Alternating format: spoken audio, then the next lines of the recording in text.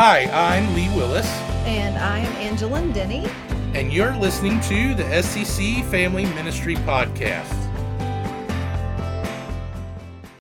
Today's topic is how to talk about hard topics. So, if you've been around children at all for any length of time, you know that you just can't can't really predict what they're going to say or ask, and you can't really predict when they're going to say or ask something. Sometimes it is extremely funny, and you just either laugh or you try to hide that you're laughing. And sometimes they ask some really serious questions about some hard topics. And so, what we're going to talk about today is some guidelines for how to handle that. Because when they ask those hard questions, what we do and what we say matters, and it can be very troubling for us. It can produce some anxiety, and so we don't want you to worry. You're not alone. But we do want to treat this with some respect because our words are powerful. The way we respond to our kids is going to affect really how they grow up, their faith development. And we don't want you to be scared of that, but we want to empower you. And so we want to, first of all, just remind you that we as Christian parents can rely on the Holy Spirit as our guide. We can trust God with our kids and with their questions. And so the goal is not necessarily to provide all the answers, because let's admit it, we don't have all the answers. The goal is that we want our child to know Jesus better and to learn that they can trust God with their questions, no matter how big or how small. So while we can't give you exact words to say in every situation, because each child is different and their questions are going to be different, what we're doing is we're giving you a framework that can help you to address the topics at hand and give you some practical ways that you can engage in conversation. So with that, we'll start with number one. Yeah, the first one is the word acknowledge. So, what we want to do is acknowledge our child's questions or concerns. Some of the ways we can do that is through validate their comments or questions. We can also normalize their questions. And we can also acknowledge their thinking. A lot of this, what we're going to teach you today, is just ways to come alongside them and help them, because let's be honest, we all get scared when we have in our head a hard question or a hard topic, because it creates a lot of different things. Confrontation to, I might feel stupid, to be honest, if I ask a question that others might get or understand. But here's what we want to do. We want to say things like this when we acknowledge our kid. I'm glad you asked that question. We all have questions. Let's talk this through. Or you could say, I'm impressed by the way you think about this. That's good. So our second thing to do is allow your child to explore the topic. Allow your child to explore the topic. So we want to clarify or define the words or the context of what the question is. And we want to discover how the topic makes the child feel about themselves or about people or about God.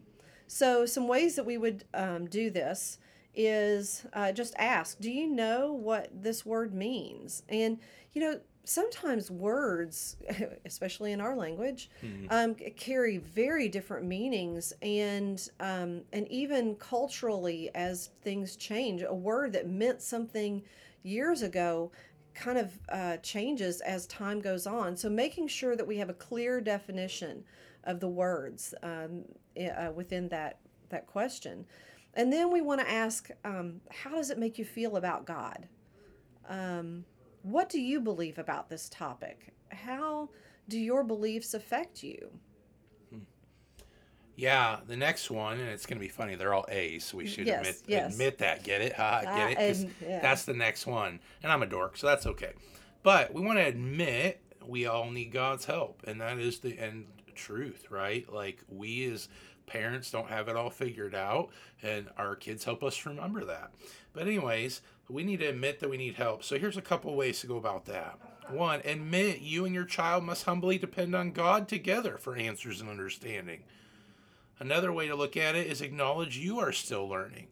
That is one thing I've told my boys many times, is I'm still trying to figure this out too and learn this, and let's learn it together. And that's part of the emitting part. So we can say things like this as examples. It is hard to understand how things like this can happen. We both need God's help to see this or understand it clearly. And another way to look at it, it feels uncomfortable when people believe different things, and that is hard. All right, our fourth A is affirm. Affirm a truth about God and or people. So give your child a biblical truth to hold on to as they wrestle with the topic. And connect the discussion to one of God's attributes, things that we know about God. God is kind, God is faithful, those things that we know about God's person. So we could say things like, God's image in us gives every person worth and purpose. And how does that truth encourage you? Or God is incomprehensible, but he loves it when people ask or seek him. So what do you think about asking God to help you understand him better? So these are ways that we can affirm truths about God or people. Now we're going to go into a section about what to avoid, another A, avoid. This topic kind of falls in the avoid and yet not avoid. And it's from personal experience that we'll talk about this.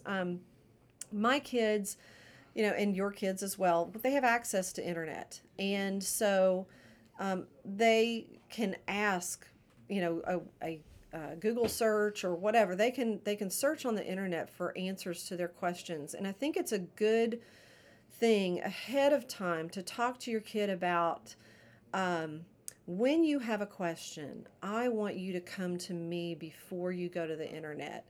And, I'm not talking about like if you want to know the population of Indianapolis, that's okay to search. But I really want you to come to me, even if it is about the population of Indianapolis. Let's search it together. So talk to your kids ahead of time about if you have a question before you go to the internet, please come to me and let's talk about that. Yeah, and I can't tell you how many times I've talked to parents and students about like Facebook, right? All these people think they're experts on there, and there are some on there, to be honest. And that's one of my big questions to a parent or a student. Is this resource reliable? How do you know it's reliable? These are questions we can ask because it's just like Angela said, there's so much access to all this stuff today. Your kid doesn't really need to come to you, unfortunately, a lot of times. And so they'll jump straight to that, thinking it's real truth. And a lot of times we get these things stuck in our head that aren't truth at all. And I'm guilty of that too. And I have to watch myself some days as well, going, man, is that a reliable source? Is that really true what they're sharing? Even about other situations. So the first four were more positive, if we're being honest. Acknowledge, allow, admit, affirm. This one's more on the negative side. This is more the avoid side that we want to do. And so the phrase is avoid common pitfalls when your kid comes to bring hard topics to you. And this is where we can turn things around and be encouraging, uplifting, and help them versus like sometimes we do in certain moments, especially if you're tired or you're not in a good place or whatever. It's easy to live these pitfalls out because we don't want to deal with it or whatever. So here's what some of the things we would talk about. One, prevent the possibility of your child feeling shame for asking a question. Man, I'll tell you, I have so many students asking questions, and one of the things I try to do when other kids laugh is say, hey, we don't laugh at each other. They're learning too, and they're at where they're at. And so we need to protect them from feeling anything like shame because we want them to have confidence. They can go to us, they can go to God to ask any question. No question is stupid. Second, don't respond from shock. Man, it's hard. Like, if we're being honest, that is hard because there are moments my 8-year-old and 6-year-old have asked a few questions, and I'm sitting there dumbfounded, like, where the heck did that come from, right? But we got to be careful. We got to do our best not to do it from shock because then that puts them backwards in a sense. Avoid potentially shutting your child down from asking future questions. That's how we behave. That's how we respond. I will tell you what, I will give my mom a lot of credit because she was always open to things, and that gave me more confidence to come to her and talk to her when I needed to talk to somebody. Don't make assumptions about what they know or believe. Meet them where they're at. That's a huge phrase for me. Meeting people where they're at, and that goes to this one. Don't make assumptions of what they know or believe, because then you're not really understanding where they're coming from. Why are they asking that question? What are they trying to figure out? All those things. Don't try to force them to believe something. Part of the reason we walk with students and kids is not just to give them everything, because at some point they got to start figuring it out. Now, for Angela, it's a little tougher because they're younger and there is a lot more probably instruction. And for me, there is instruction, but what I'm trying to move them to is now, all right, what are you thinking? Where are you standing on this? What are you believing on this? And that's why we've done some series in our student ministry called Table Groups, because I don't teach the whole thing. I actually let them discuss a lot of it and read the Bible and figure it out for themselves.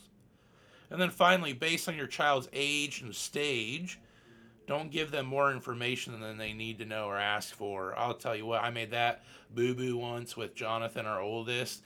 He was asking a question, and I shared something, and he just wasn't ready for it. And I was like, oh, bad mistake, Daddy. And so it's just part of learning. But just be careful what we're giving them and how much we're giving them. Yeah. So let's say this. Don't say things like, that's not an appropriate question. Let's encourage all questions and figure it out together. Don't say you are too young for this topic, because the truth is, folks, I know this now, like they are teaching stuff at younger and younger ages, which means kids are talking about it at younger ages, and they're getting more curious at younger and younger ages. So they're not too young anymore for a lot of topics that are hard. Another thing, don't say, how could you doubt that about God? Here's what I've taught students recently. Doubting isn't wrong, it's what you do with the doubt. So if you're allowing the doubt to take you away from God, then you need to grab yourself and come back. But if you're doubting and struggling, I mean, even the disciples did. Yeah. And God still used that. So show them that they can doubt whatever's going on in that moment, but help them see then and believe. And then don't say things like, in our family, this is what you must believe. Now, I will put a caveat to that. We do say, as long as you're in our house, you're going to go to church with us. Like there are some things I think is okay as a ground rule, but as these kids are getting older, they have to start and need to start figuring out their beliefs on their own, especially on these things we call hard topics. Right. Because if they don't figure it out on their own, they're going to go out there in the college world and the adult world, and they're not going to know how to defend it. They're not going to know what they really believe. They're going to get tossed in the wind, folks. And so we got to be really careful how we do this. The part is we're helping disciple them, which means teaching them, but also helping them grow and figure it out. And that's what Jesus did too. He actually helped his disciples not only teach them, but he helped them answer the hard questions themselves, so they had the confidence when it was time for them to do it. Yeah. So, hey, we want to thank you for listening in. As always, we love you guys. We're praying for you all the time. There's a few ways you can come to us. One is to email us at angelin@shelbychurch.org or email me, Lee, at shelbychurch.org. Another way is on insidesec.org/families. You can scroll and find all these resources and other tools and other helpful things as well. We also want to thank BSF, because these are the tools we're using this year for the podcast to help teach you a little bit more and help you grow as a parent.